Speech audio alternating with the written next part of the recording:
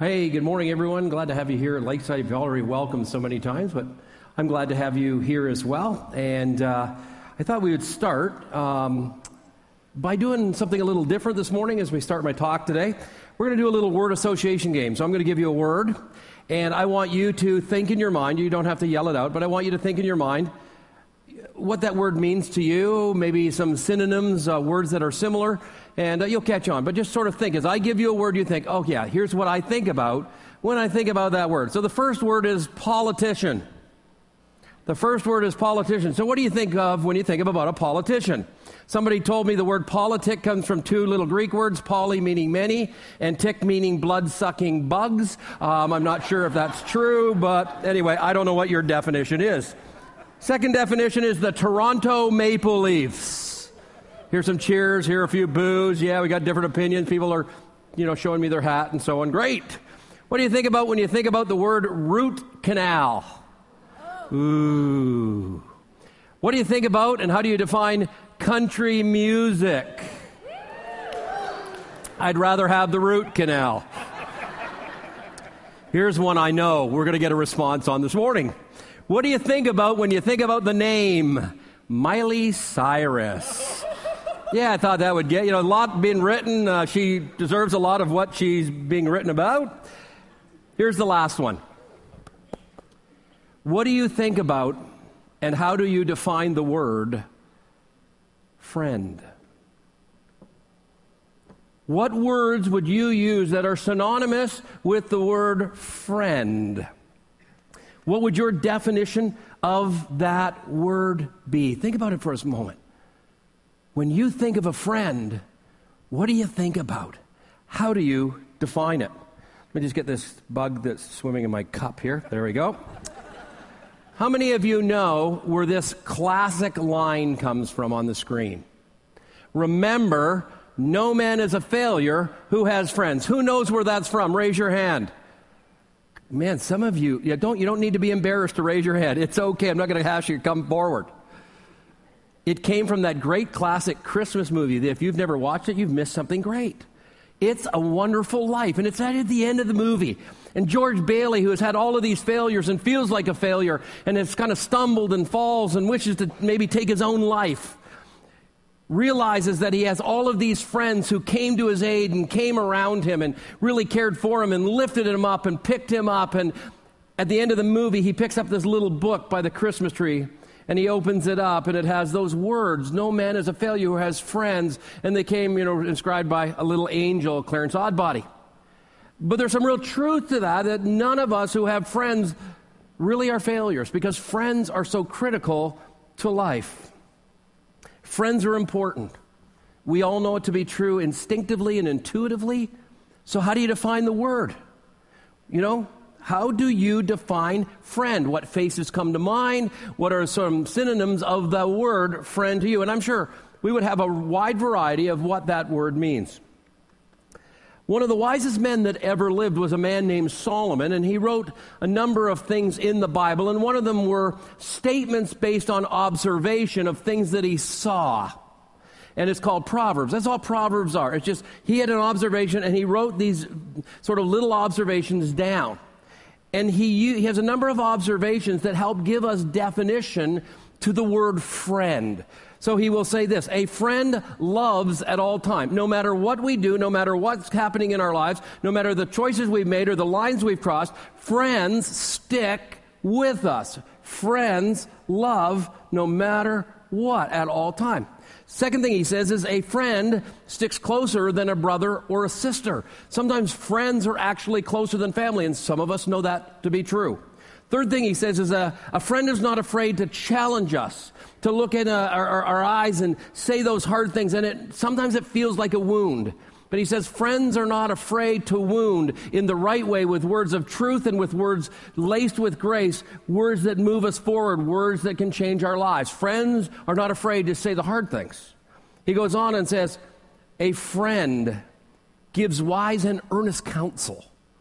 Friends are there for advice and guidance and insight. And then sort of kind of keeping in line with it, though I think Solomon wrote it first, he says this: people who have friends are rich. See, I think all of us who have friends are rich. Now, I wasn't fully satisfied with that definition alone as I was building my definition for friendship this week. So I went to a couple of online dictionaries, and here's some of the words they said.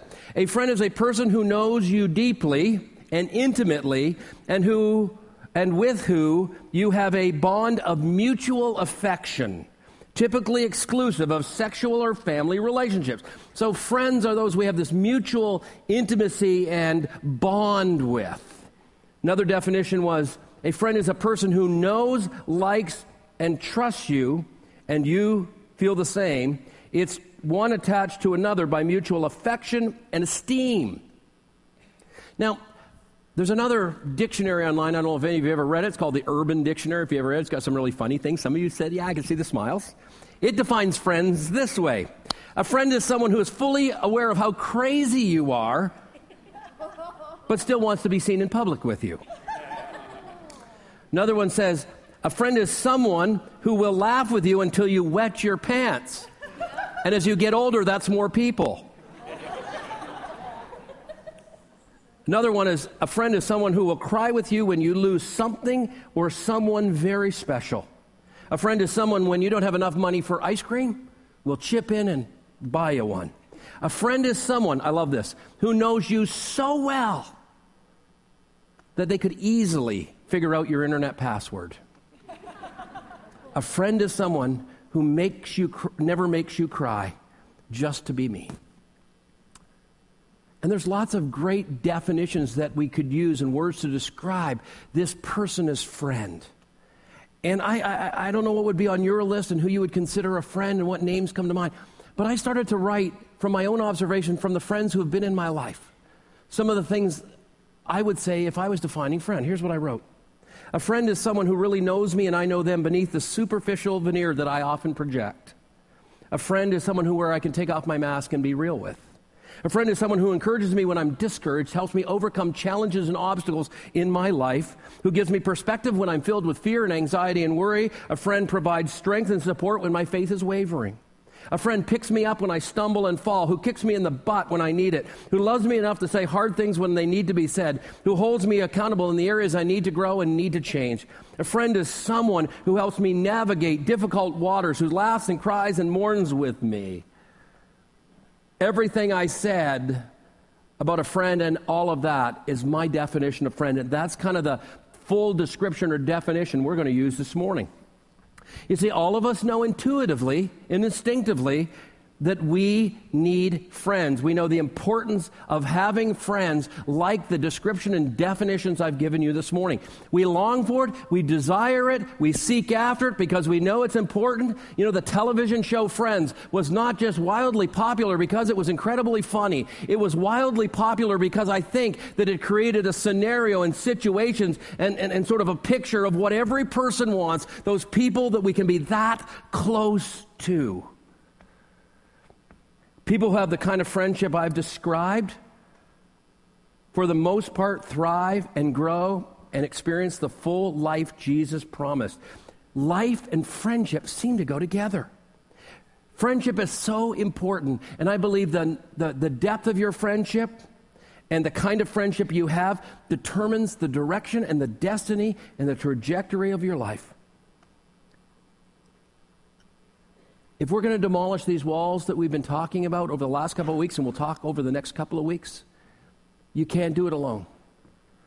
Demolition of these walls that help us find life, it's a team sport, and God designed it that way, that we are to do it in little communities of people that we call friends. You see, I think the right connections, having the right friends, sets us up for the best life possible. We know the power of friendship. We know they set direction and they set trajectory, because some of us have had the wrong kinds of friends, haven't we? And we know that it's led us down the wrong road. We've also had the right kind of friends, and we know it's led us down the right path. One person said this: "Show me your friends, and I will show you your future." That's how important friends are by our definition today. But here's my fear. Because I lived this way for a big chunk of my life. My fear is that many of us have few or no friends based on the definition I gave you this morning. So much so that we have learned to substitute the word acquaintance with friend. And we have someone we kind of know, maybe that we hang around them a little bit, and we go, I have a friend who, I've done it all the time. Because we don't have the depth of friendship based on the definition, we exchange it for another word, acquaintance. But we call them friends. But they really aren't. And they are not really going to help us find life. My big idea for today is, I like to sort of set the stage of where we're going. Here it is. The one thing many people are missing is the right friendships. And because of that, they're missing out on life. Because we're missing the right friendships, we are missing out on life. One Christian therapist, one very renowned, said this: I believe the root of all personal and emotional difficulties is the lack of togetherness, a failure to connect that keeps us receiving life and prevents the life in us from spilling over into others. Friendship is so important. Robert Putnam wrote a book, Bowling Alone, and he said, North American society has experienced a steady decline of what sociologists call social capital. The level of genuine community in North America is at the lowest point in our lifetime. And those are pretty bold statements. But there's research that proves it. 25 years ago, they took a similar definition of what I've used for friend this morning. And they asked how many people have those kind of friends. And the average person said they had 6. Last year, they did exactly the same study, asked exactly the same questions with the same definition. Anybody want to guess how many people we have as friends today? 2. Now, I think that might have something to do that we've moved from burial to cremation because you don't need 6 people to carry the casket anymore. I'm just guessing maybe that might be the reason. Not really. They laughed more at the first service on that. Now, I know there's lots of factors to this, but this is one part of that study that just shocked me. It also revealed that 25% of Americans, given the definition of friend, couldn't name a single person. 1 in 4. Now, I know there's lots of factors, as I said. I think part of it is the pace of life that so many of us have been living at. We're living so fast, thinking we're trying to make a life instead of enjoying life. And we're trying to do this thing, I want to earn a living, and we're missing out on life. And we've got the trajectory of our lives going so quick. And friendships take time. And sometimes we just don't have the time to put into those friendships. I think a second reason, and a lot of people would agree with me, that social media has played a big part. We try to do life together 140 characters at a time. Now, I'm not against social media, and I use it a lot.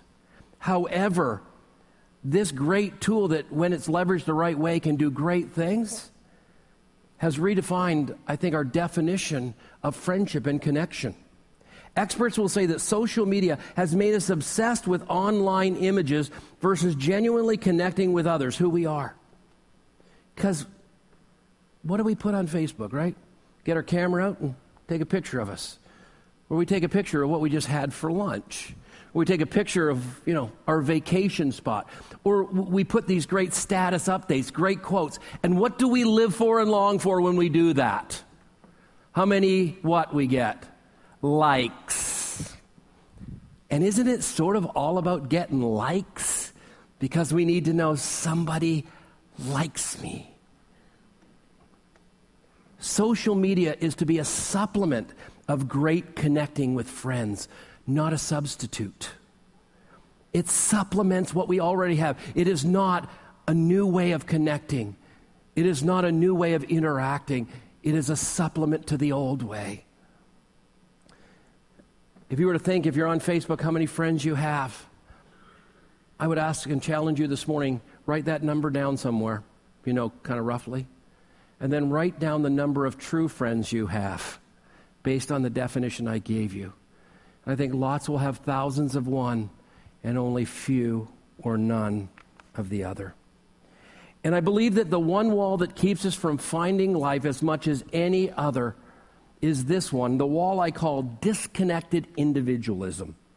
Now, I want to define individualism for you this morning. Here's what it says.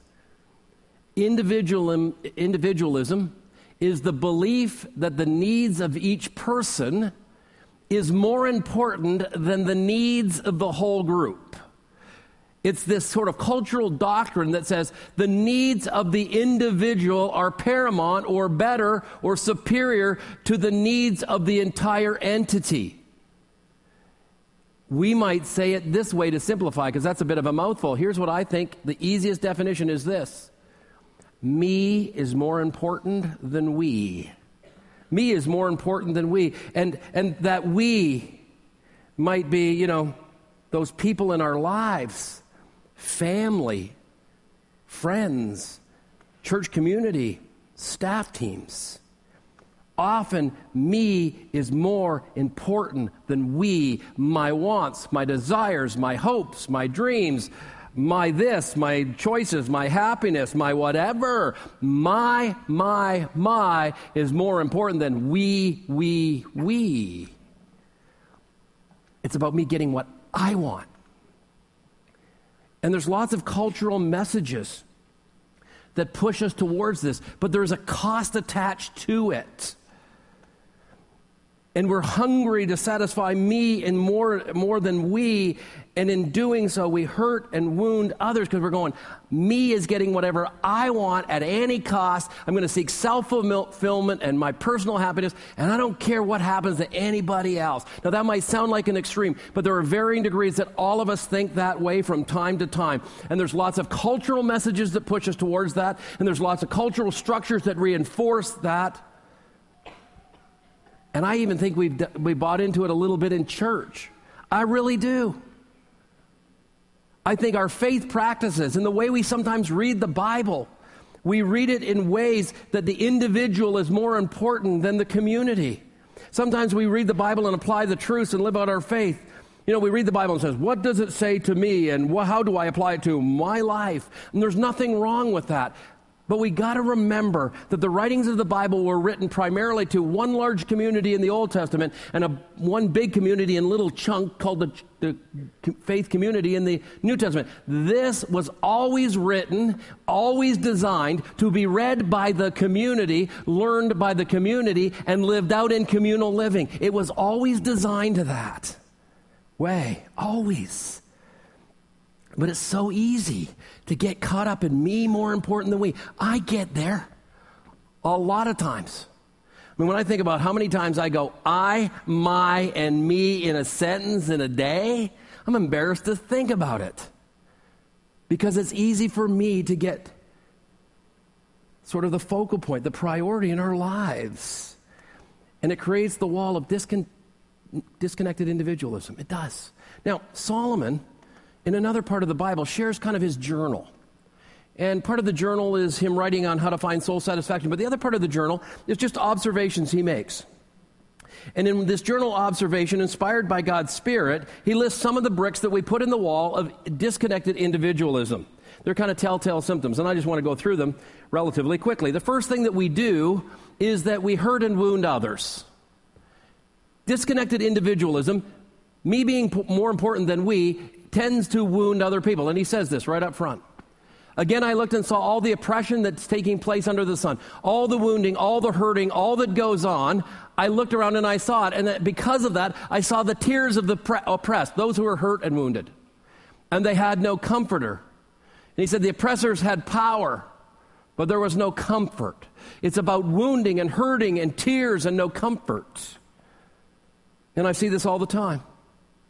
I have people share their stories. I have men and women reaching for Kleenex after Kleenex, wiping the tears away because the person that they loved and the person they're married to decided to have a relationship outside that marriage. Let me tell you, being unfaithful to your marriage partner is all about me being more important than we. Always. And it wounds and it hurts. I have kids walk in my office, teenagers in their 20s. They're kids to me when you're as old as I am. And they walk into my office and they're wounded and hurt because mom and dad are so focused on building a career. Success is all they're seeking, and the symbols and the stuff that it buys. These kids go, you know what, we got left in the dust. Like we didn't matter, like we didn't weren't that important. And there's tears and they feel wounded. And I have parents come in on the opposite, who have been wounded by one of their kids because me was more important than we. And I've seen people do it to their friends, and people do it to others in church, to their neighbors. We hurt and we wound and we create tears, all because we think I'm more important than the good of the whole. And it's not usually one brick that we put in this wall. It's usually a whole bunch of little me over we choices. And over time, we build this wall, and it hurts others, wounds others, and it creates tears in the eyes of others. Secondly, we get obsessed with ladder climbing. That's what he says. And I saw that all labor and all achievement spring from a man's envy of his neighbor. This too is meaningless, to chasing after the wind. He's saying, you know what we do? We create these imaginary ladders, and we come to believe in a myth that happiness and success and status and me-ism is all at the top of the ladder. And life becomes a bit of a competition. And we begin to climb, and we kind of mark where others are above us and below us, and it either creates envy or pride. And we always think that me sits at the top, and if it does, then we sits at the bottom of the ladder. And me always, if it takes precedent over we, because we're climbing to the top. The sad thing is we miss out what's at the bottom of the ladder, and here's what's at the bottom of the ladder with we. The greatest memories of life and the fewest regrets when our lives end sit at the bottom of that ladder with we. You think about it. You think of your greatest memories, it's always with somebody else. And you talk to people who get to the end and have regrets. It's because they sought after me more than we. We get our priorities out of whack, our focus gets skewed, and the people that matter the most get pushed aside. Now let me say, God's not anti-success, and he is not anti-climbing, only when it's me above we, and it does those hurts and those wounds. The third thing is that we care very little about the needs of others. We do. We care very little about the needs of others. Look what he says. The fool folds his hands and ruins himself. And in that day, the idea of folding of your hands, it's really the kind of attitude of apathy and complacency. It's just a foolish way to live. It's amazing how many who were doing this just did this in the room anyway. The more me is more important than we, the less we are concerned with others. Because it's like these lights up front. When the spotlight is on me, it's really hard for me to see others. And when it's all about me and I want the focus on me and I want the spotlight on me and I'm more important than anything else, it is hard for me to see others. And the more it's about me, the less it is about sharing resources, and the less being a volunteer and the less sacrificing for others. The Bible says that we are considering others more important than ourselves. We consider the needs of others and our own needs, but others' needs as well. But when it's all about me, I do so little of that. Because the more we care about ourselves, the less we care about others. The less we care about others. And finally, he says this last brick is this. There's the constant craving for more. The constant craving for more. That's what he says. Better one handful with tranquility than two handfuls with toil and chasing after the wind. There seems to be in our culture, I see this when me is more dominant than we, this growing discontentment. We're less and less satisfied with what we have. And we're supposed to draw a line in the sand that says enough. And once we get there, it is enough, and we get one hand filled. But so many people redefine and move the line, and now they want two hands full. I think it's kind of a picture here that when one hand's full, the other hand is reaching out and caring for someone else and being in community. When both hands get full, it's hard to reach out, it's hard to care. I watch so many people spend huge amounts of time and energy chasing after stuff at the expense of great friendships. Wow. I see it. You see, when me becomes more than we build this wall behind me. It stands in the way of us finding the life that we're all looking for and we all need, but it stands in the way of wonderful friendships and relationships. And I think the more bricks that we put in the wall, the less friends we have. And the more relationally disconnected we will be if we build a wall that me is greater than we, and we'll have less friends, and yet we all know, right, how critical and important friends are in our lives. The more we build this wall, the less life-giving, joy-producing memories we'll have, and the more regrets we'll have at the end of life. I just believe that's so true. And so Solomon kind of details this bricks, and then he makes this one statement. It's a heart-stopping one to me. And I'm going to kind of give you the paraphrase and then show you the statement. He says this: individualism eventually leads to isolation, the disconnected part. That's why it's disconnected individualism. That individualism leads to isolation. This might be just the saddest verses in all the Bible. There was a man, what? All alone. Is that not sad? This man is all alone. He has neither son nor brother. Nobody around him. He's by himself. And he talks about the bricks. There was no end to his toil. His eyes were not content. We talked about some of those bricks. He says, for whom am I toiling and why? And look what happens when we build this wall of disconnected isolationism. He says this: I am depriving myself of enjoyment. We miss out on the joys of life. Then he goes on, it's meaningless. We lose the meaning of life. And lastly, it's just downright miserable. Downright miserable. I would define isolation this way: it's when the deepest part of who we are is not vibrantly attached to anyone. The deepest part of who we are is not vibrantly attached to anyone. And the more bricks in the wall of we being greater than me, the more isolated from life-giving relationships we'll be, because you increase individualism, you increase isolation. And there's this continuum, and over on this side of the continuum, you have friends and you have these connections in these little communities, and you have the opposite. You have joy and you have meaning, and it's a great life.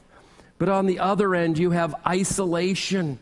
The closer you move to isolation, the experts tell us, the more chance there is of suicide, the greater chance there is of depression. It's true.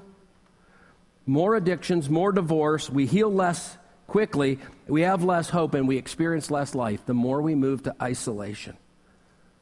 And yet some of us keep building this wall, moving more to isolation. See, isolation lives on this side of that wall. Life is on the other side.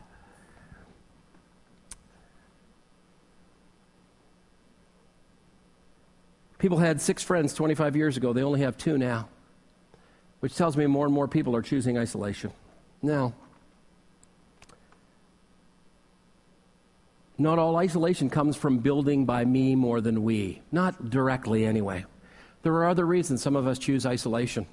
Some of us build it one rejection at a time, right? We get so rejected, and people reject us, and we feel rejected and pushed away and shoved away by people who are supposed to love us and care for us and be our friends, that finally we go, nuts to that. I'm not doing that one anymore, and I'll choose isolation because it feels a whole lot better.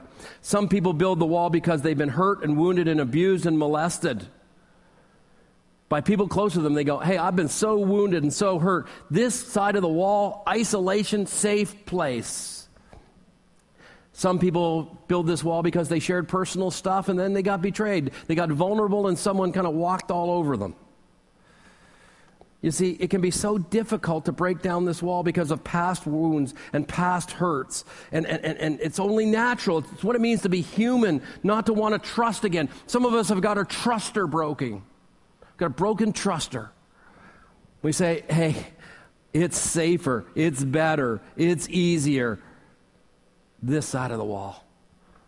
Problem is, it doesn't matter why you're in the side of the wall that says the word isolation. The negative realities of isolation will make their way into our lives. Now, there's one more group that lives in isolation, and it's not by their choosing, it's by the choosing of others, because some of us have these blind spots. We're going to talk about that next week. And there's this toxic behavior, and we don't even see it. And we wonder, why don't I have many friends? It's because so often we hurt others, and they just want nothing to do with us, and we kind of are put into a forced isolation. But it doesn't matter why we choose it. When we live on this side of the wall in isolation, it keeps us from finding the life we're looking for, deep joy, meaning, happiness, contentment, and so on. But here's the neat thing. Solomon doesn't go, okay, well, I'm finished now. If I finished and send you home, you went, oh boy, that was so incredibly uplifting. Solomon does this neat thing. He moves us from what life on this side of the wall it looks like to what life on the other side of the wall looks like. It's kind of like the person who puts the picture of themselves thin on their fridge. It's kind of, he paints a picture of what could be.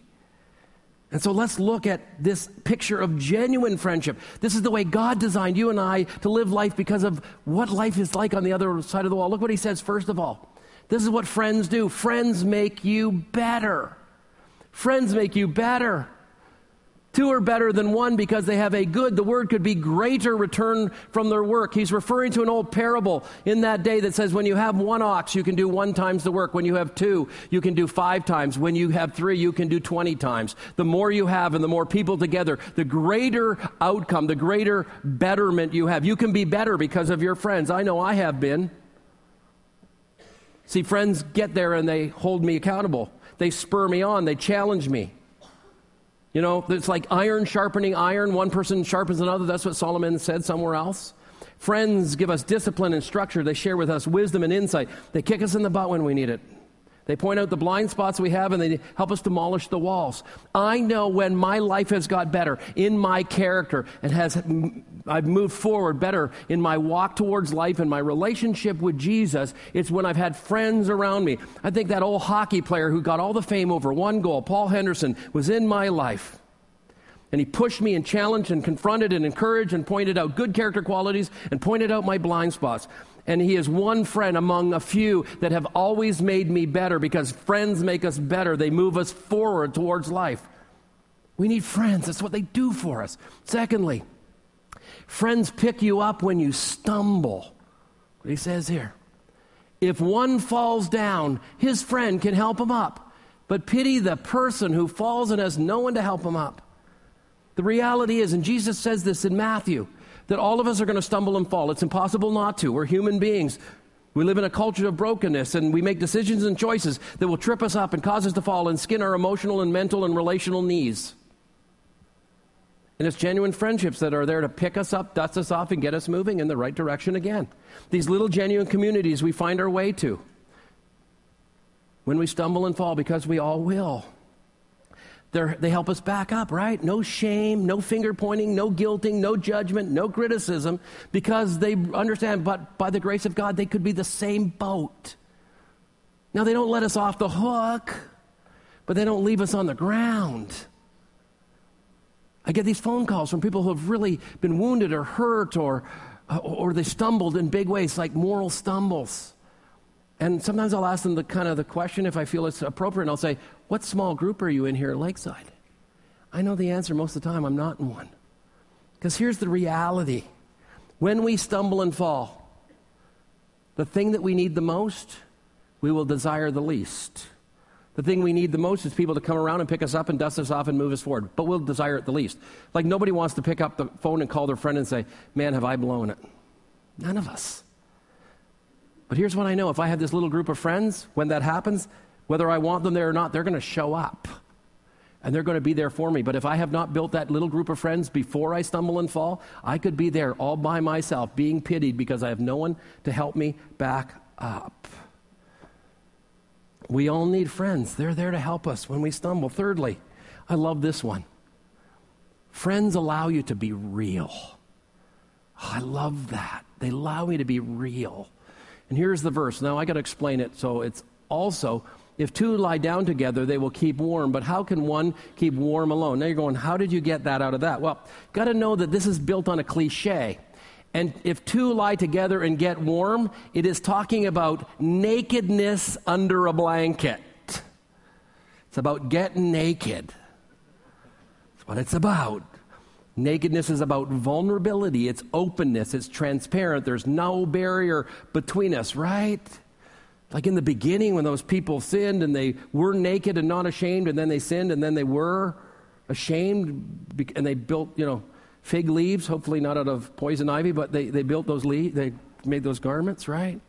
That's what this is all about. It's about vulnerability and transparency. It's about getting naked with one another. Not literally, I mean, it's just being real and open and transparent and vulnerable, taking off the mask, sharing your struggle, revealing your stumble, sharing your brokenness, no matter what it is, without fear. without fear. And we get to be real. And there's no judgment or condemnation or criticism or shame or rejection. We just get grace and acceptance and love. And there's something, those of us who have experienced it, something so healing, life-giving, when we get to be real with some other people. Some of you know the freedom I'm talking about, and some of you don't. Living in isolation because we've been wounded by being vulnerable in the past. I know that's our natural tendency. But healing really happens when we find those people we can trust and we get real with them. And then lastly, it keeps you from further brokenness. This is what friends do for you. What the verse says. Though one may be overpowered, two can defend themselves. A cord of three strands. A cord of three friends together are not quickly or easily broken.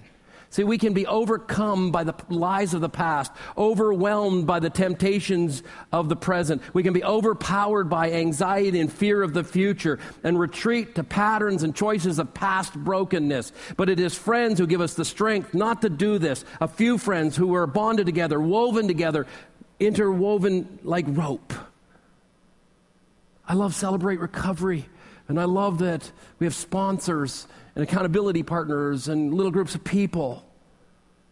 So that when you're ready to give into a pattern of old behavior, a relapse, you got someone to call and say, I'm ready to jump off the ledge, back into an old pattern, and they talk you off the ledge. And that's what friends do for us. That's what friends do for us. They give us strength and support, and they prevent further brokenness. Isn't that a wonderful picture on the other side of the wall? Don't you just say, I want that? There's this single story in the Bible that I want to read for you this morning that I think just kind of drives this home. It's found in 1 Samuel chapter 14, and I'm just going to read it and make a couple of comments. You'll get it. It says, one day Jonathan, son of Saul, so this is Prince Jonathan, his father Saul is the king, said to his young armor bearer, come, let's go over to the Philistines. They're the arch enemy of the nation Israel. Let's go to their outpost on the other side. There's this kind of ravine that they would have to cross. But it says Jonathan did not tell his father. I think there's problems between him and his dad. If you know the story of Saul, you can get that one. It says on each side of the path that Jonathan intended to cross, there were these cliffs, and he names the cliffs. And Jonathan says to his young armor bearer, come, let's go over to the outpost of those uncircumcised fellows. That's how they picked up teams. We just wear colored jerseys and names on the back, but that's how they picked up teams then. And perhaps the Lord will act on our behalf. Nothing can hinder the Lord from saving us, whether by many or few. This is what Jonathan says. And then listen to what his armor bearer says. I love this. Do all that you have in mind, his armor bearer said. Go ahead. I am with you, heart and soul. Don't you need someone when you're facing the enemies and the strongholds and the valleys and the desert and the wilderness? Don't you need someone with you, heart and soul? Absolutely we do. He goes on. Jonathan said, come then. We'll cross over. And he said, we're going to cross over. And he says, we'll wait. And if they call us up, we'll go. If they come down to us, we'll let them come to us. He said, but if they call us up to go to them, we'll know that God's going to deliver them. So they showed themselves to the Philistines, and the Philistines mocked them and said, the Hebrews are crawling out of the holes they were hiding in. And the men of the outpost shouted to Jonathan and his armor bearer, come up to us and we'll teach you a lesson. So Jonathan said to his armor bearer, climb up after me, and the Lord has given them into our hands. And Jonathan climbed up, listen to this, using his hands and feet, and his armor bearer was right behind him. We need people who are with us heart and soul, and we need those who are right behind us. Don't we? Don't we? To do life? So here's the big question of the day. Who are you connected with heart and soul, and who is right behind you? Do you have a name? Do you have a face? Do you have a person? Because God created us to live in community. In the beginning of the Bible, the first time something is not good is when man is all alone. And God is a being who lives in community. Father, Son, and Spirit created us as image bearers of Himself and wants us to live in these little communities of at least three.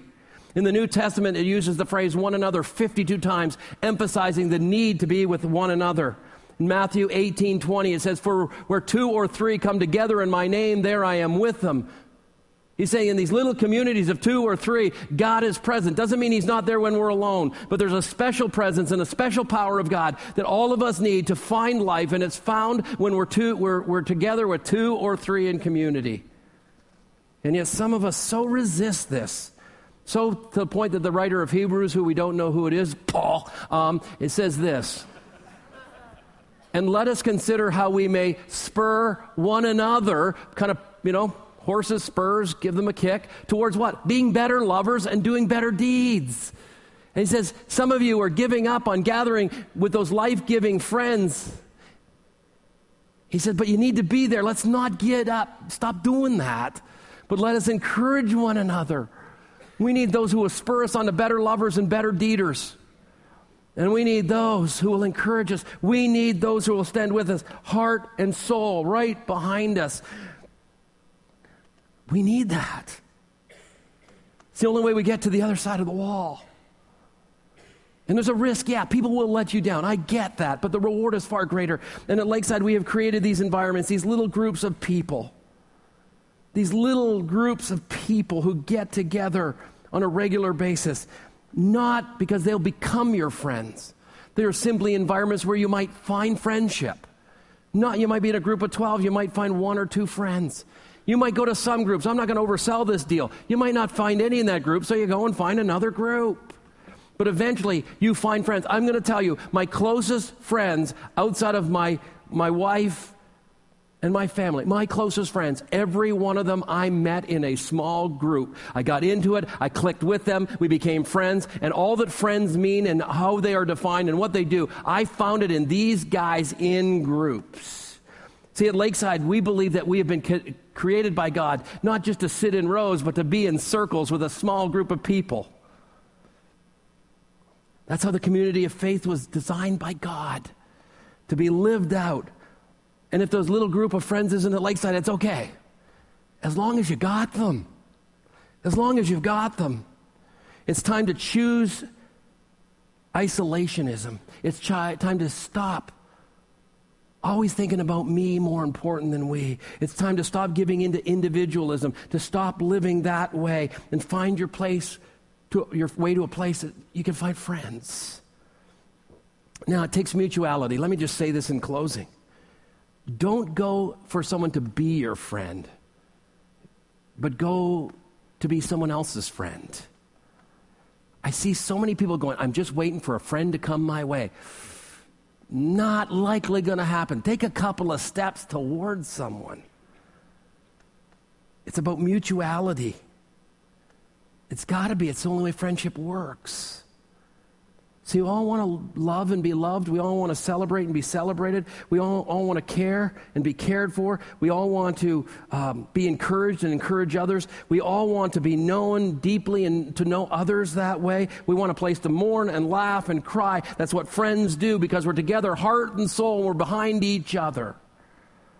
It takes humility, it takes mutuality, it takes grace, courage, and the power of the Holy Spirit so the fruit of the Spirit is present because that's really helpful for friendship. But just remember, no one is a failure who has friends. And I wonder how your life might be different. Imagine it for a moment. You said, you know what? He's right. I need to find a couple of people. I need to do the hard work. And it's not easy. Building friendships is not easy. It takes time. It can be frustrating. People will let you down. I get all that. But imagine how your life could be better. Richer, less failure, because you have friends. Let's pray. Father God, this morning, I just praise you and thank you and worship you. You're an awesome God.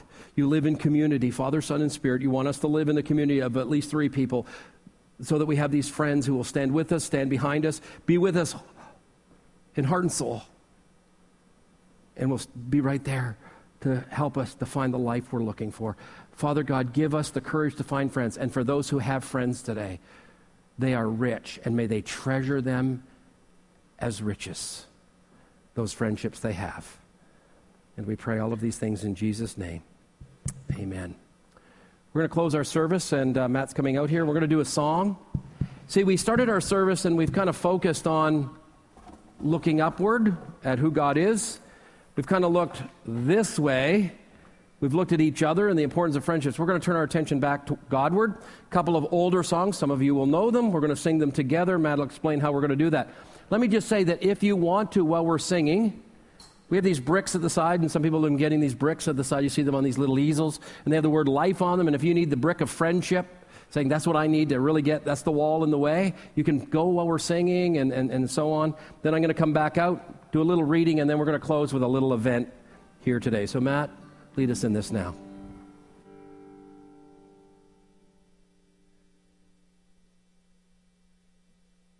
Now I'm going to ask you to stand, and we're just going to join together as a community of faith. We're going to sing a couple pretty old songs. They might be so old that some of you don't know them, but they're really, really easy. So just sing with us. But thou, O Lord, on high, above all the earth, thou art exalted high above, O God. For thou, O Lord, on high, above all the earth, thou art exalted high above, O God. Sing out, I exalt thee. I exalt thee. I exalt thee. I exalt thee. O Lord,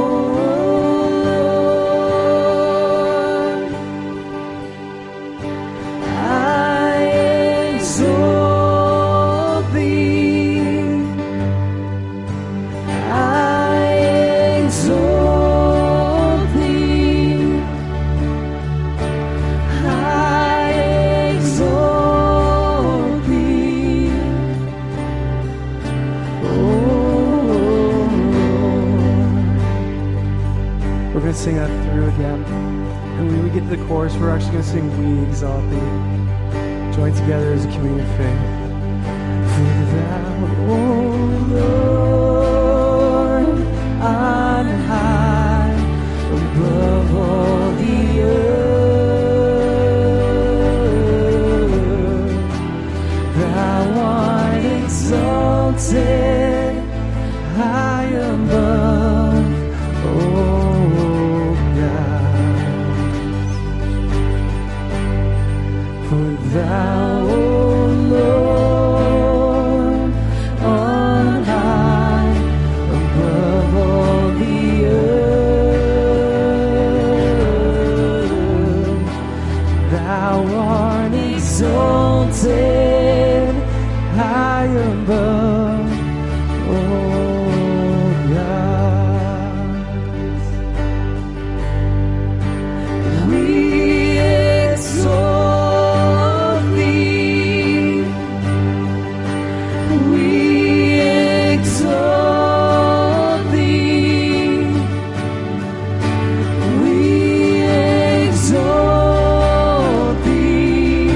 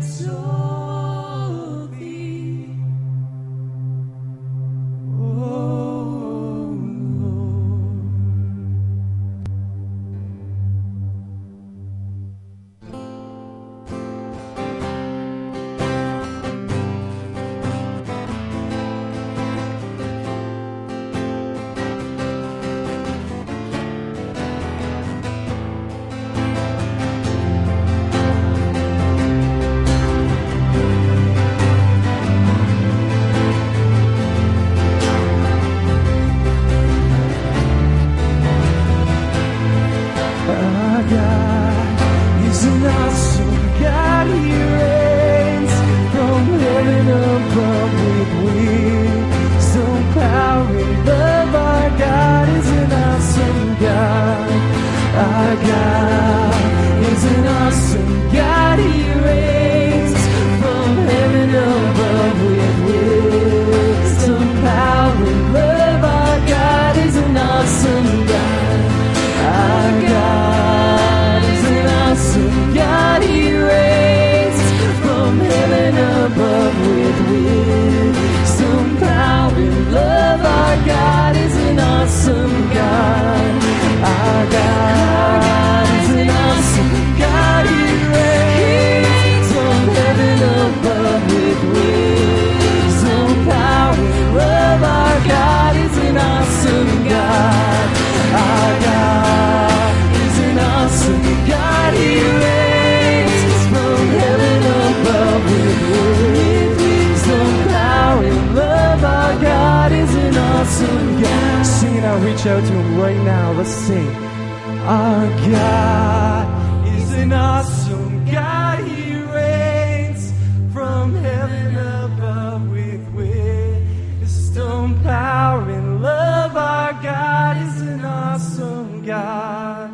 Our God is an awesome God. He reigns from heaven above with wisdom, power, and love. Our God is an awesome God.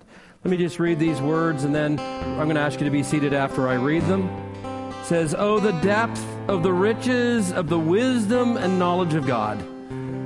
How unsearchable his judgments and his paths beyond tracing out. Who has known the mind of the Lord, and who has been his counselor? Who has ever given to God that God should repay him?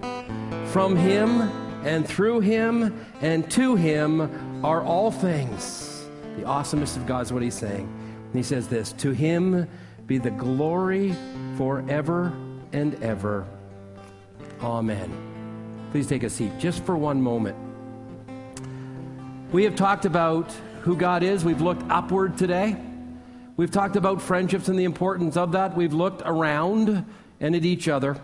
And we want to close with an outward moment this morning. And so we do these regularly. We have a commissioning for teams that are going internationally on one of our projects or a project. And we have 4 guys going. I think I saw them sitting down here. So come on, guys, head up. This team is going to Nicaragua from October the 5th to the 12th. And they're working with Living Water International, and they're doing pump repair on existing wells. And so we've got a couple of pictures. There's some of the teams that have gone before. And if you flip to the next one, there they are fixing a well. Of course, Nelson is taking the lead on the fixing there. And then lastly, here's someone enjoying the well that has been fixed. And so there's 6 of them on the team altogether. So I'm going to start here. It's I know them all. Frank Cruzen and Scott Brady and Herman Clausen and Nelson Burkhart. And there's 2 more going with them, Dave Shaw, who couldn't be here, and Jeff Bousfield as well. So these 6 guys are going to be going, fixing some wells, and it's going to be an awesome time. They're going to make a difference in the world. And so what we do on these occasions is just pray a prayer of commissioning and God's protection and blessing on you guys. So let me pray for you guys this morning. Father God, I am so thankful that there are people from Lakeside who will step up to the plate and they'll look beyond themselves and they look to make a difference in this world. And I pray for these guys. I pray for Dave and for Jeff and for Frank and Scott, Herman and Nelson. I pray for these men as they travel, that you will first help them to travel safely, that you will keep them and protect them from sickness, that you will just watch over them every step of the way. May they sense your presence in all they do, your smile and your blessing, but may they not just experience that, but may they be a blessing. May they make a difference. May they bring one of those simple essentials of life, water, to people who desperately need it. So bless them, Lord, and we now commission them as your servants to Nicaragua, and we do this in Jesus' name. Amen. Thanks, guys. Have a great trip. If you're here for child dedication, it's going to be in the chapel at 20 minutes to 1. Other than that, God bless. Have a great week.